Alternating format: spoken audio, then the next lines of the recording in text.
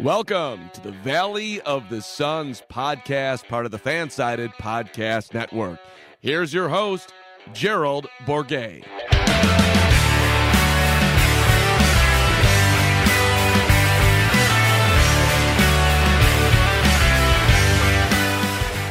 Welcome, Valley boys and girls, to another episode of the Valley of the Suns podcast, part of the Fansided Podcast Network. I'm your host, Gerald Bourguet, and it's been a while since we've recorded an episode. We had to take a quick week-long break there due to some work obligations and Easter Sunday and a couple other things that were going on, but we have a lot to talk about on this episode. I apologize to anyone who's watching on the YouTube channel. We got the real comb-over look going on today. We are well overdue for a haircut, but if you are listening to this podcast, you don't have to worry about it, unless, of course, you would like to check out the Valley of the Suns YouTube page. Free plug right there. We just started the YouTube page. All these podcasts are going to be on there. And also we're uploading some snippets, some clips from Suns pregame, postgame, shoot-around interviews, some fun stuff in there. And the Suns have been pretty great interviews this year, had a lot of interesting things to say. So be sure to check out that new YouTube channel when you get a chance. But we've got a lot to catch up on since our last episode. Obviously, it was a loaded week for the Suns. So on this episode, we're going to be taking a look at those Jazz and Clippers games in particular, what they might have taught us about potential playoff matchups with these teams, these two Western Conference juggernauts. And then we're also going to take a quick look at the MVP race, because over the last week or so, both Devin Booker and Chris Paul's names have come up in this MVP conversation. So it's worth taking a look at whether they belong in that conversation at all. And then finally, we will close with our latest G-rated segment for The New Mutants, which is not a new movie, but it is new on HBO Max. And it hit theaters in August, so I don't think a lot of people really got a chance to see it. And I unfortunately sat through it on Sunday, but we'll get to that in a little bit. So let's start with that Suns win over the Jazz. Obviously, that was a big win for the Suns, arguably their biggest win of the season. They beat the number one team in the West for the second time this year. That earned the tiebreaker over Utah. It pulled them a little bit closer to the Jazz for that one seed out West. And anytime you beat the best team in basketball record-wise, that's a pretty good day. They beat them in overtime at home. It was another game where the Suns had to kind of grind one out and make more plays than their opponent late, and they did exactly that. So it was a good win, good old-fashioned battle, one of the funnest games I've been able to cover in my journalism career, and I've been covering this team for 6 years now. So it was a nice coming-of-age moment, honestly, for me and for this team. It felt like watching them play, you know, as one of the two best teams in the NBA and beat the best team in the NBA. So that was a lot of fun. But the biggest things that I took away from this game were, number one, the Suns' drop coverage in defending Utah's pick and rolls with Rudy Gobert. And this is something that we saw in the first game of the season, but it was hard to tell how much of that would translate over to this next matchup. And furthermore, how much of that will translate come playoff time. If these two teams were matched up at some point at this rate, it would look like that would be a Western Conference Finals series. Probably unlikely that both of these teams make the Western Conference Finals, as good as they've been, because we've still got the Clippers in the West and the Lakers are going to get healthy soon. But and the Nuggets have been really good as well. They just dropped one today, but they had won 8 in a row since they got Aaron Gordon, so they were looking pretty good as well. But anyway, the point is the Suns were resorting to this drop coverage against Utah in the pick and roll, so they were having DeAndre Ayton play back and having whoever the ball handler was, that the person that was guarding the ball handler was trying to stick and get through that screen as best as they could and just sort of hound the ball handler and not give them any space. So the point of that is that Utah is a really good three-point shooting team. So they were, I think, heading into that game, they were number one in attempts, in three-point attempts per game, and number two in three-point efficiency. So they get up a lot of threes and they make a lot of threes.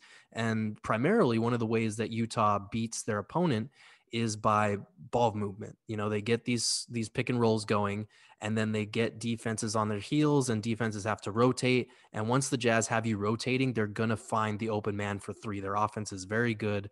They're one of 2 or 3 teams in the NBA that has a top 10 offense and defense. So they've got great ball movement. They have a lot of shooters that can make you pay for it. And so if you are having to, if you're having guys have to rotate over in that pick and roll to help, then they're going to get you on your heels at some point. So the whole idea with the drop coverage is to let those 2 players, the guy guarding the ball handler and the guy guarding Rudy Gobert, which in this case was Ayton most of the time, contain that pick and roll and leave the other 3 players within distance of those shooters that they like to stack around the perimeter. Because if you don't have to have anybody rotate or have anybody help in that pick and roll coverage, you're not going to give up as many threes. And that's kind of what we saw in the Phoenix game. The Jazz did miss quite a few threes, and some of them were open, but a lot of them were contested.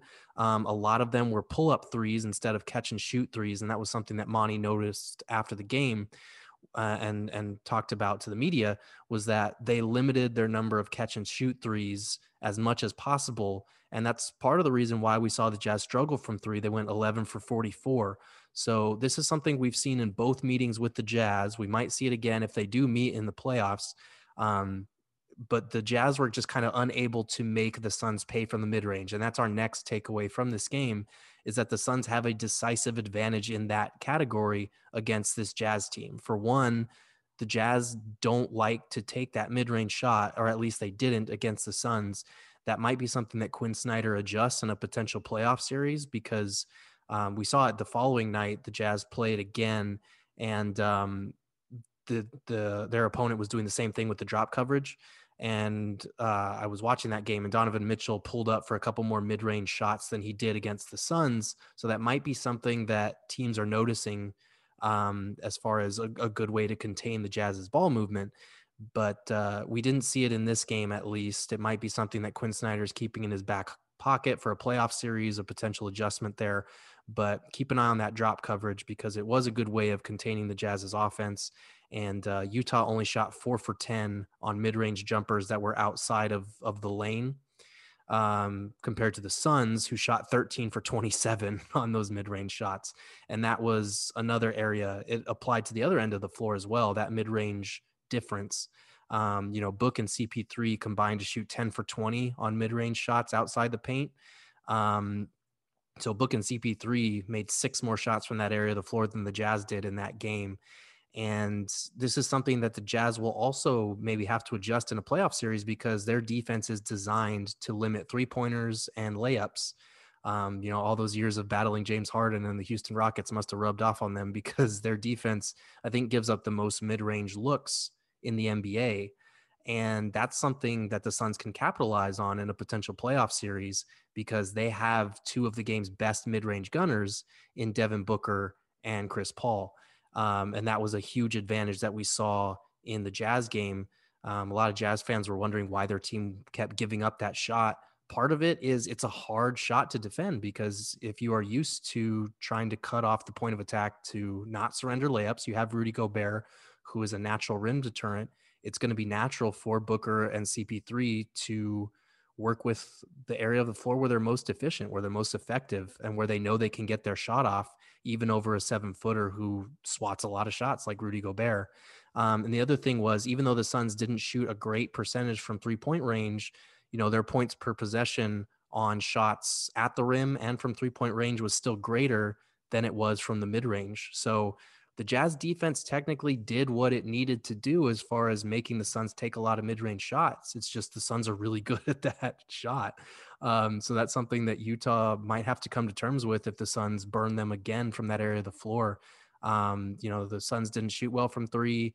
They shot okay from around the rim. Rudy Gobert did deter a lot of shots, but the difference was A, that mid-range proficiency, and B, the play of DeAndre Ayton and the job that the Suns did on the rebounding front, which is another big takeaway from this game. So DeAndre Ayton had a really good game on both ends of the floor. Obviously Gobert had the better stat line by the end of the night, but Ayton was fantastic as far as his defense, as far as his rebounding was concerned. The team rebounding was really great. You saw guards just crashing the boards all night and helping out, and the Suns won as many of those 50-50 balls as they possibly could. So that was really encouraging to see. And Ayton, his 7 offensive rebounds were huge. He had more offensive rebounds than he did defensive rebounds. And those provided the Suns with, extra possessions, which in an overtime game came to be the difference. They had 18 second chance points. They had a 16-7 edge on the offensive glass, and they out rebounded Utah 61-45, which is 61 rebounds in a game is huge. So that was a really good indicator of what happens when DeAndre Ayton and the Suns are truly locked in. It was a great performance.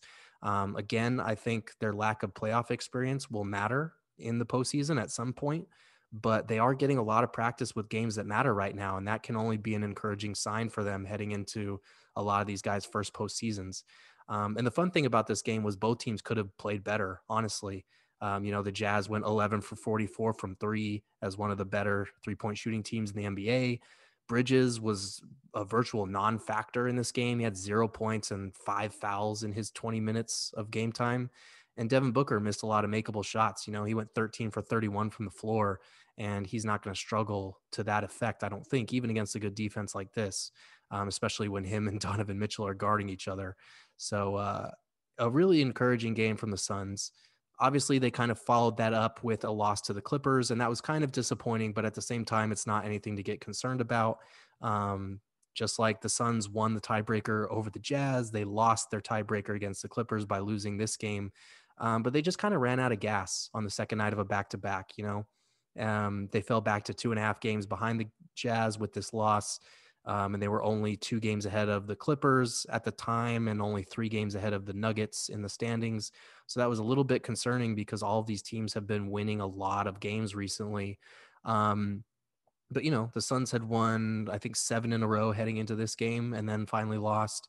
The Clippers shot 18 for 37 from 3, which is 49% compared to the Suns shooting 6 for 24, which is only 25%. So that was the difference right there. They just didn't have their legs on the second night of a back-to-back. And to be fair, though, the Clippers are a concerning matchup for the Suns because they have so many guys that can play multiple positions. They have so many shooters.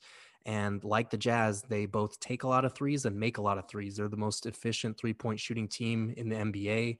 They take a lot of corner threes, which is the shot that the Suns are not so great about surrendering.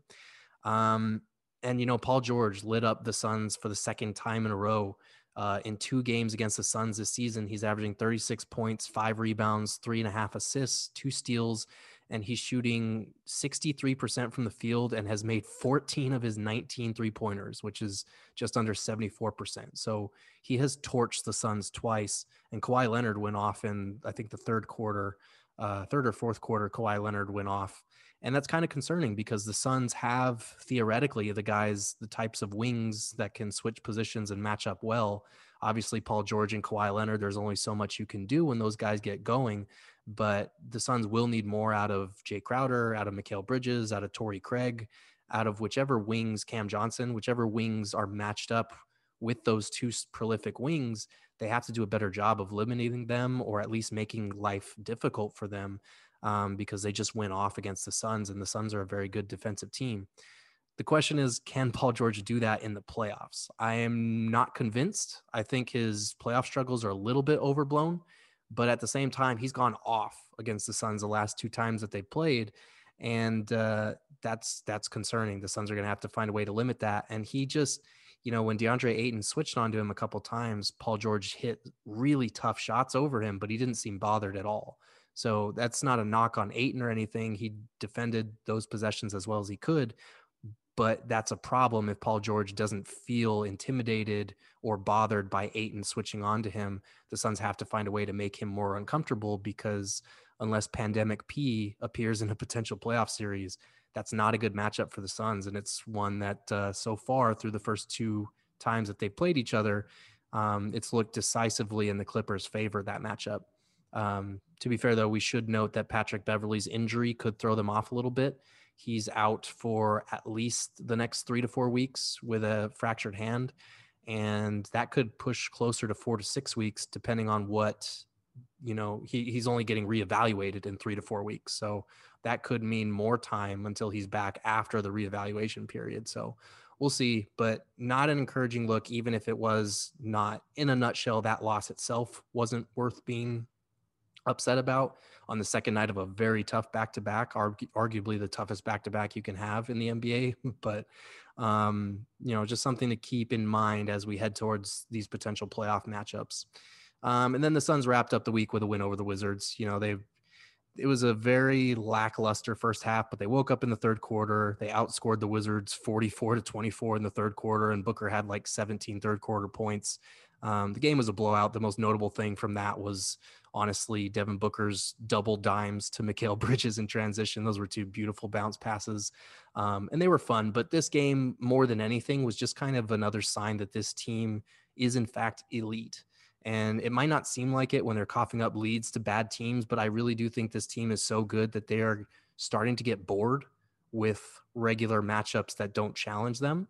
And they're kind of just going through the motions. I feel like this is a team that's very much ready for the playoffs to begin, obviously because they're sitting pretty in second right now, but they're probably ready for you see the way that they get up for these big games like the Jazz, even like the Clippers on the second night of a back-to-back until they ran out of gas.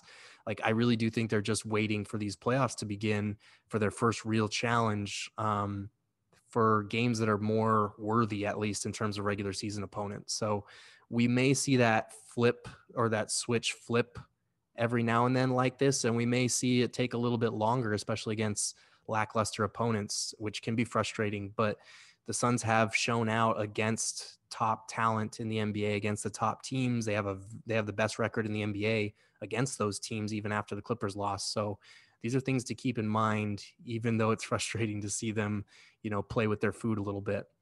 But let's switch gears to the MVP conversation, because that's something that came up after the Jazz game. I believe they were talking to Devin Booker and asking him if it bothers him that he's not in the MVP conversation. And Booker rightfully said he's just focused on winning games and the 1 seed in the West. And then Chris Paul's name separately came up. I think it was Charles Barkley that said that he needs to be in the MVP conversation for the Suns. So I felt like it was a good idea to go through the players that actually have an MVP case for the Suns or for the NBA in general and how they compare to the Suns. So obviously this conversation starts with Nikola Jokic. He's been the best player in the NBA this season. He's averaging 26 points, almost 11 rebounds, just under 9 assists. He's shooting just under 57% from the field and 42% from three, which is absurd for a 7-footer. He's at just under 86% from the line. He ranks 12th in scoring, 11th in rebounds, and 4th in assists per game in the NBA. And his team has a 34-19 record, which is 4th in the West. So he's been phenomenal this season. He really has been. The only case against him is that the Nuggets might not have won enough, or they're not high enough in the standings. Because historically, if you look back at the list of MVP winners, Russell Westbrook and Moses Malone are the only two players in the last 40 years to win MVP without their team being a top 3 seed in their respective conference. So typically this award goes to somebody, and it's usually a top 2 seed, honestly. So it usually goes to the best player on one of the 3 or 4 best teams in the NBA. And the Nuggets aren't quite there. They're making a climb, but they're still 3.5 games back from the Suns for that second seed in the West. And I think they're like 2 games back of the Clippers or something like that, 1.5 games back of the Clippers for the 3 spot. So the Nuggets aren't quite in that territory. And historically, if you're not on a top 3 seed in your conference, that means that you have to have done something incredible. Like Moses Malone was just incredible, and that was 40 years ago. And Russell Westbrook averaged a triple-double in the year after Kevin Durant left the Oklahoma City Thunder. So he had both narrative and the power of the first triple-double average the league had seen since Oscar Robertson on his side. And the Thunder were like a top 4, top 5 seed in the West that year. So that was just a major outlier. Nikola Jokic, his numbers are verging on outlier territory, but they're not quite there as good as he's been.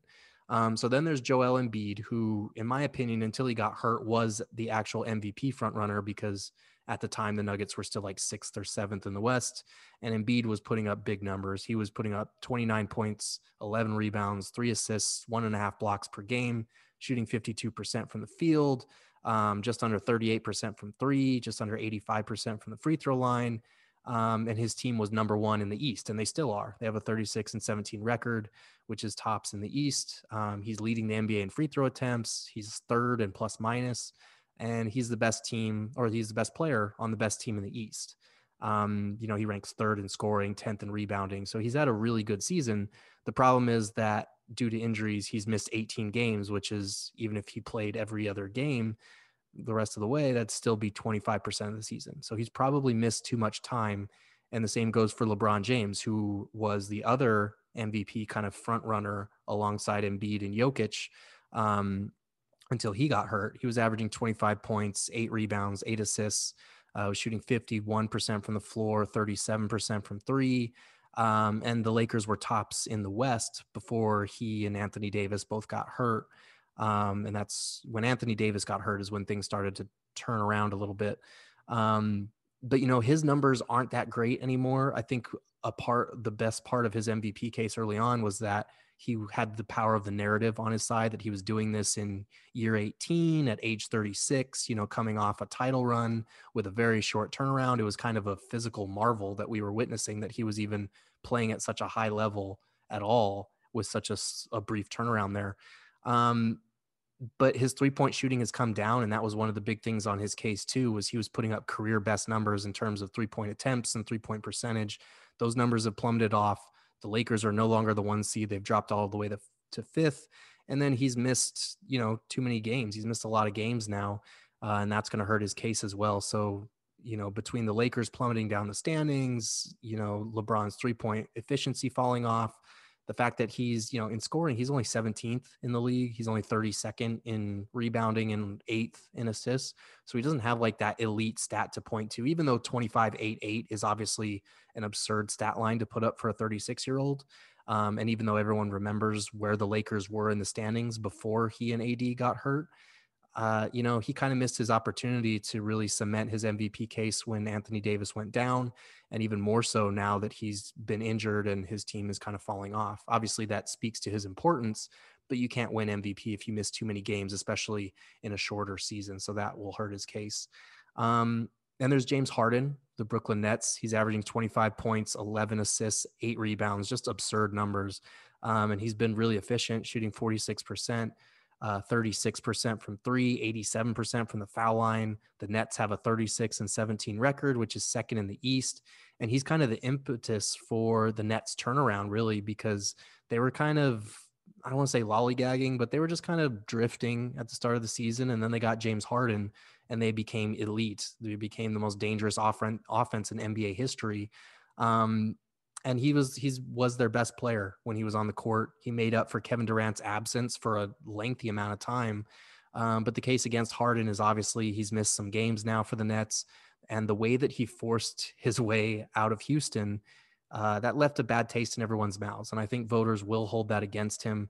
The fact that he played for 2 different teams this season, and that even during his brief time in Houston, he wasn't great to start the season for the Rockets because he obviously wanted out. And then there's also the fact that the presence of Kevin Durant and Kyrie Irving kind of takes away his shine. It's easier to put up big numbers when you play with talents of that caliber. So that hurts his case. And then there's also Giannis, who we can't really forget about either, the reigning 2-time MVP. He's averaging just under 29 points, 11 rebounds, 6 assists, like 1.5 blocks per game, shooting just under 57% from the field. He's only shooting 30% from three and 69% from the foul line, but he's still the best player on a top 3 team in the East. The Bucks are 32-20, which puts him at 3rd. And they're kind of on the rise again, honestly, despite some injuries that they've had. And, we just can't ignore the fact that Giannis is putting up stupid numbers for a top 3 team in the East, 29, 11, and 6. That's pretty absurd. The obvious case against him is voter fatigue. After voting him in as the MVP the last 2 years, it was already going to take some pretty impressive numbers for him to climb back into that MVP conversation for the 3rd straight year.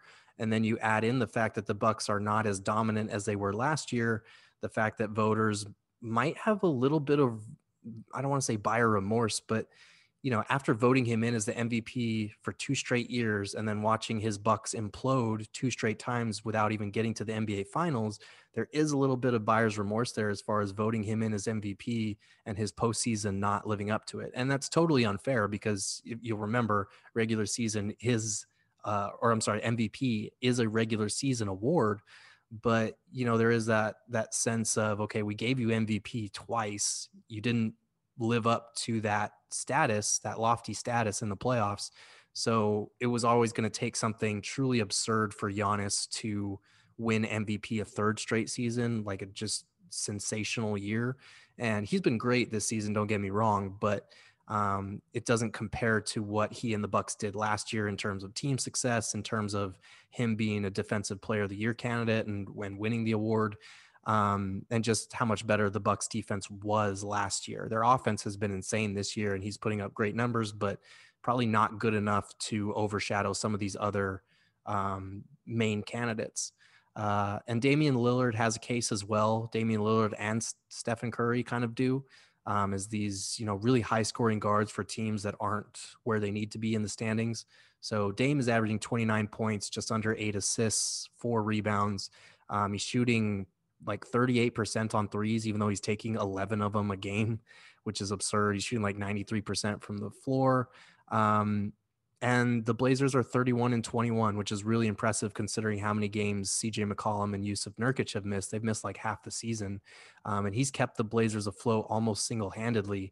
You look at their point differential, and they're a minus overall heading into Sunday night's action, but they're 10 games above 500. And the only way that happens is with a clutch performer like Damian Lillard, who is able to eke out wins with just signature crunch time performances the way he has been.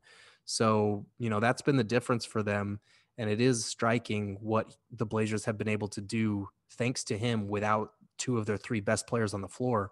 But the case against the Blazers is obviously, they're only 6th in the West. They have a terrible defense. And, Dame's numbers, as great as they are, they're not quite as eye-opening or eye-popping as they need to be for a team that is that low in the standings, even with the number of games that McCollum and Nurkic have missed. It's just not quite good enough. Same thing for Steph. He's putting up just absolutely absurd numbers, even better numbers than Lillard, honestly, more efficient numbers. But the Warriors are like 10th in the West. So there's no way that's going to happen, even if Curry is individually having a brilliant season. That brings us to our 2 Suns candidates and our 2 Jazz candidates. And the reason that I say 2 Jazz candidates at all is because if you're going to talk about Chris Paul and Devin Booker as potential MVP candidates, you cannot do that without bringing up Donovan Mitchell and Rudy Gobert, because I feel like there are some parallels between the cases of Mitchell and Booker and Chris Paul and Rudy Gobert. So we'll start with Mitchell, who's averaging 26 points a game, 5 assists, 4.5 rebounds. He's shooting just under 44% from the field and just on 38.5% from 3. Like 85% from the free throw line. And he has the best numbers of any player on the best team in the NBA. The Jazz are 40-13 as of Sunday, which is 1st in the West, 1st in the NBA. So he's arguably the best player on the NBA's best team, which should give him an MVP case. But nobody's really talking about Donovan Mitchell as an MVP candidate. Why? Because the Jazz are deep, because they're very talented, because they have another player on the same roster who could also be considered an MVP candidate. And then you throw in the fact that he's not the most efficient scorer. He's shooting a great percentage from 3, but he's still not efficiently scoring from 2-point range. He's kind of a below average defender who is good enough to be on a good defense, but is not a good individual defender. And let's be honest, the MVP case of a guy who is, just the best player on the best team is not always that compelling. And it's just really not for this Jazz squad or for Donovan Mitchell when his numbers are they're good. Don't get me wrong. They're not bad numbers at all. But they're just not MVP-esque. They don't scream MVP.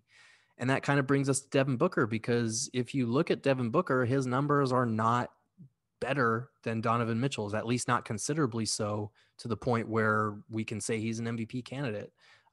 He's averaging 26 points per game, 4.5 assists, 4 rebounds. So slightly lesser numbers than Donovan Mitchell across the board there. As far as the raw averages, Book has been more efficient from the floor. He's shooting 49%. He's been less efficient from 3, shooting just under 36%. Slightly more efficient from the free throw line, shooting 86%. But his team record is not as good as the Jazz's. The Suns are 37-15, which is nothing to sniff at. That's still the second best record in basketball. But if your raw averages are not going to be better than Mitchell's and your team record is not better than Mitchell's, you're not going to garner that MVP consideration, or at least serious MVP consideration, which kind of hurts Book's case. There's still that perception that he's not a good defender, which for anyone who's actually been watching the Suns this year, you'll know that he's still probably below average, but he is, just like Mitchell, he is good enough to be on an elite defense now, which has not been the case for most of his career. So unfortunately, as much as fans like to, have that Booker versus Mitchell argument, as much as I personally think that Booker is the better player, the raw numbers that you need to build an MVP case are on neither of their sides. And if Mitchell isn't an MVP candidate on a better team, then Booker isn't going to be one, even if the Suns are the biggest surprise in the West. I think it's surprising that the Jazz are as high as they are. They're kind of the unexpected contender. But the Suns are the biggest surprise because nobody thought they would be this good, this fast in Chris Paul's first season here. And Booker deserves a lot of credit for that because a lot of people question whether he was even a winner or not. But now that he has actual NBA talent around him, we're seeing that the answer is yes, he is actually a winner. Problem is his numbers aren't quite good enough to merit legitimate MVP consideration. And that brings us to Chris Paul and Rudy Gobert. And similarly to how if Donovan Mitchell doesn't have a case, then Devin Booker probably doesn't either. If Rudy Gobert doesn't have a case, then Chris Paul's case is weakened as well. So the reason I say that is that Gobert, you could make the case that Donovan Mitchell is Utah's best player, but Gobert is their most impactful player, especially with his two-way impact. So Gobert's averaging 14.5 points, 13 rebounds. He ranks second in the NBA in rebounds. He's averaging 2.8 blocks per game, which is second in the NBA. He's shooting 66% from the floor. And again, he is the most impactful player for the NBA team with the best record in the league.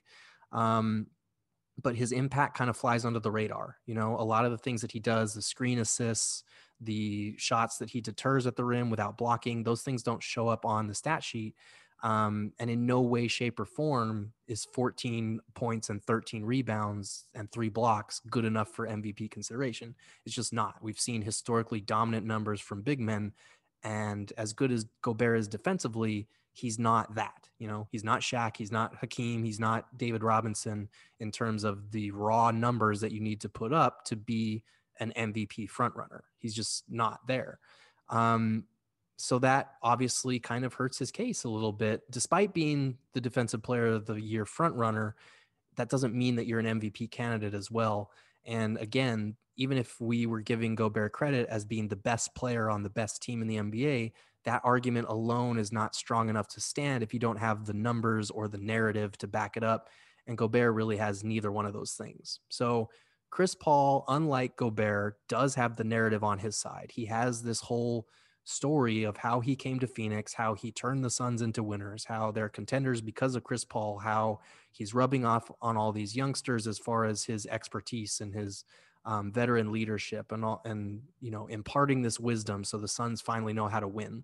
He has that narrative on his side, but again, that narrative is kind of inflated and his numbers are nowhere near heavy enough to kind of back that up. So Chris Paul is averaging 16 points, just under 9 assists per game, which ranks 6th in the NBA, under 5 assists per game. He's shooting 49% from the field and 36% from three and 93% from the free throw line. So he's been really efficient. Again, he's arguably the most impactful player on the second best team in the NBA. And he did come here and help accelerate this culture change that we saw taking place in Phoenix last year. He really helped facilitate that culture change with Monty Williams and James Jones had put into action. The problem is MVPs don't average 16, 9, and 5, even if we round up here.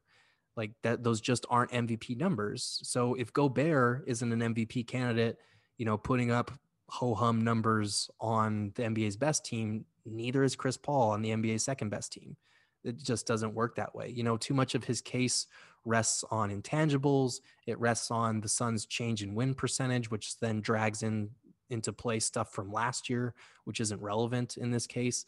It's all narrative driven. It's all intangible off the court stuff, which again, Suns fans should be grateful for. And that's not to undermine or downplay any of that, but you're not an MVP candidate if you're putting up 16, 9, and 5. I'm sorry, you're just not, unless you're on like a 73 win Warriors team and you're only playing 25 minutes a night. Then we can talk.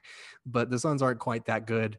And as much as he has played in an instrumental role in the Suns' drastic 1-year turnaround, he's just not an MVP guy. And I think that thrusting him into that role honestly takes away some credit where, you know, it's deserved for Devin Booker, for Monty, for Jay Crowder, for the groundwork that guys like Ricky Rubio and Kelly Oubre helped lay last year, Aaron Baines, for the job that James Jones did as far as adding, you know, legitimate depth 3 deep to every position on this roster. The Suns have the deepest bench in the NBA. You know, it downplays if we're talking about Chris Paul as an MVP candidate, and the reason for that being that he's, you know, totally turned Phoenix around, then we're also overlooking DeAndre Ayton's growth on the defensive end. We're overlooking the incredible leap that Mikal Bridges has made this year. We're overlooking Cam Johnson's contributions off the bench. We're overlooking Cam Payne being incredible off the bench and, you know, carrying forward that momentum from the bubble. So these are all things that kind of suddenly fly under the radar if we're talking, you know, if we're trying to give Chris Paul all of the credit for this turnaround. And that's not necessarily what an MVP case should be, but it's what you have to do. If you're really going to push Chris Paul as an actual MVP candidate, you've got to give him the lion's share of credit for this turnaround. And that kind of overlooks what has really made this Suns team tick, what has made them so good. So as much as I love hearing both Chris Paul and Devin Booker getting MVP buzz, it's really impressive what Chris Paul is doing in this season. Like, he's so late in his career and he's still doing this.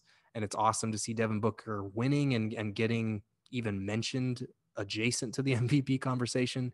But if we're talking serious MVP candidates, I don't think either one of them is there. Maybe they're in the 4 or 5 spot in that top 5 candidates conversation. But right now, for me, the MVP frontrunner is clearly Nikola Jokic.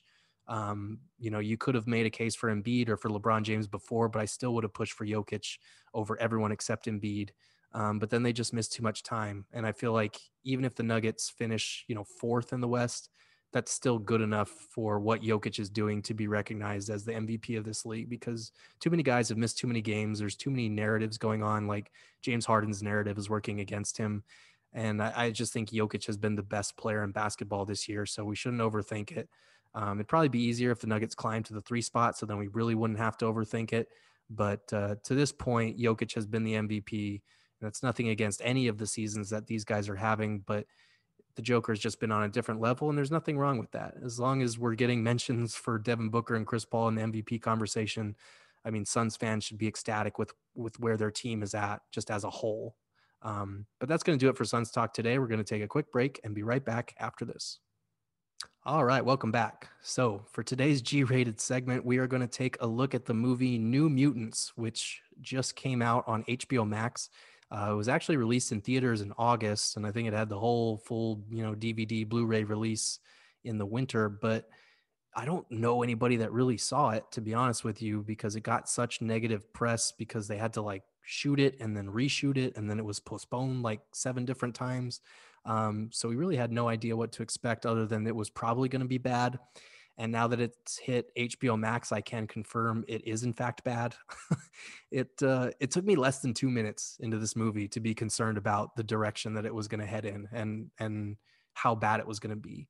And to clarify ahead of time, it's not terrible. You know, if you're into X-Men or you were interested in how this kind of horror take on the superhero genre was going to pan out, it's worth a listen, and maybe listening to me talk about it will pique your interest a little bit. But it's a different type of movie, but it doesn't really do the things that it sets out to do. So to recap it, it's the main character is this girl named Danny Moonstar, and she's played by Blue Hunt, and she survives this quote unquote tornado and wakes up in a facility after watching her dad get killed in this tornado.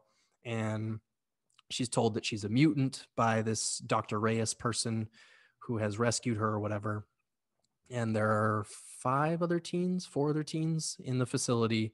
Um, there's this Scottish werewolf teenager named Rain, who is played by Maisie Williams from Game of Thrones. There's Ileana Rasputin, who's played by Anya Taylor-Joy. And she can, at first it makes it seem like she can teleport, but she can actually go to a different dimension where she like has this whole metal arm that comes out and like a lightsaber with it. It's kind of gnarly, but and she like has this weird little puppet that she likes to talk to. But so then there's her, and then there's Roberto, who is this kind of rich pretty boy who can basically set himself on fire, heat up his body temperature. And then there is the other guy, Sam, who can fly around super fast, run super fast or whatever. But they're all kind of in this facility, these teenagers, and they're being counseled as far as like not being a danger to everyone around them. But there's only like 6 or 7 actors in this entire movie, because it's basically set entirely at this compound. And basically, as the movie goes along, they learn that this girl, Danny, the main character, her mutant ability, which hasn't manifested itself really to this point, is that she can make people around her relive their worst fears or their greatest trauma and kind of bring it to life. So as the movie goes on, you learn more about these characters and what brought them to this facility, what horrible things they've done in their past that, you know, their powers couldn't be contained, or they killed people that they love. Pretty much all of them killed somebody that they love.